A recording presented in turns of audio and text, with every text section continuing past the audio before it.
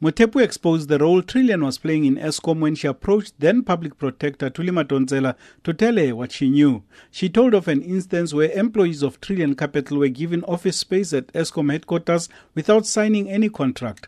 This was in anticipation that they would be appointed Black Economic Empowerment Partners for McKinsey, an international consultancy firm that had a contract with Eskom. Assisted at regiments Mr. Andre Pillay, who was the acting treasurer, I believe, at the time, with his team, to put a funding plan for Eskom.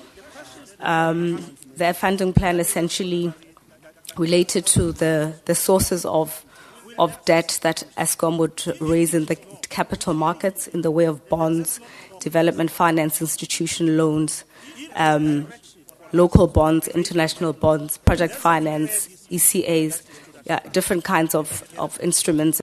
She added that she had raised concerns about their presence at Eskom as it was clear its employees were able to perform the work. I always raise this concern that the Eskom management, whether the treasury or the technical team, they had the capacity to essentially complete these transactions without advisors.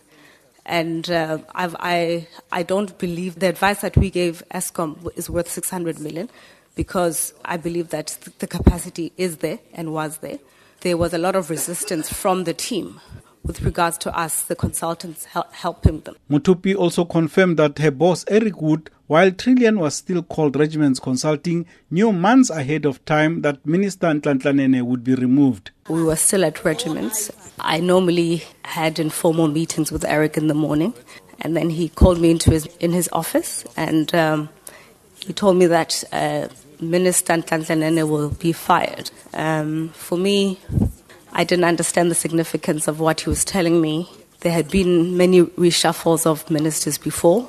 I didn't understand why he was telling me, because we never dealt with National Treasury or the Minister of Finance. So I didn't ask him, how do you know? Why are you telling me? I just said, oh, okay. Not only did he know ahead of time, it seems, according to Motepu, Wood actually cashed in on this knowledge. I'm told, but it's unconfirmed sources, that Eric Wood, being a trader, traded on this information. So in November, he bought dollars because he knew that the removal of a finance minister was going to affect the rand. And the day now when the announcement was made, while our investments in the rand was crashing, he reversed the trade and apparently made hundreds of millions of rands.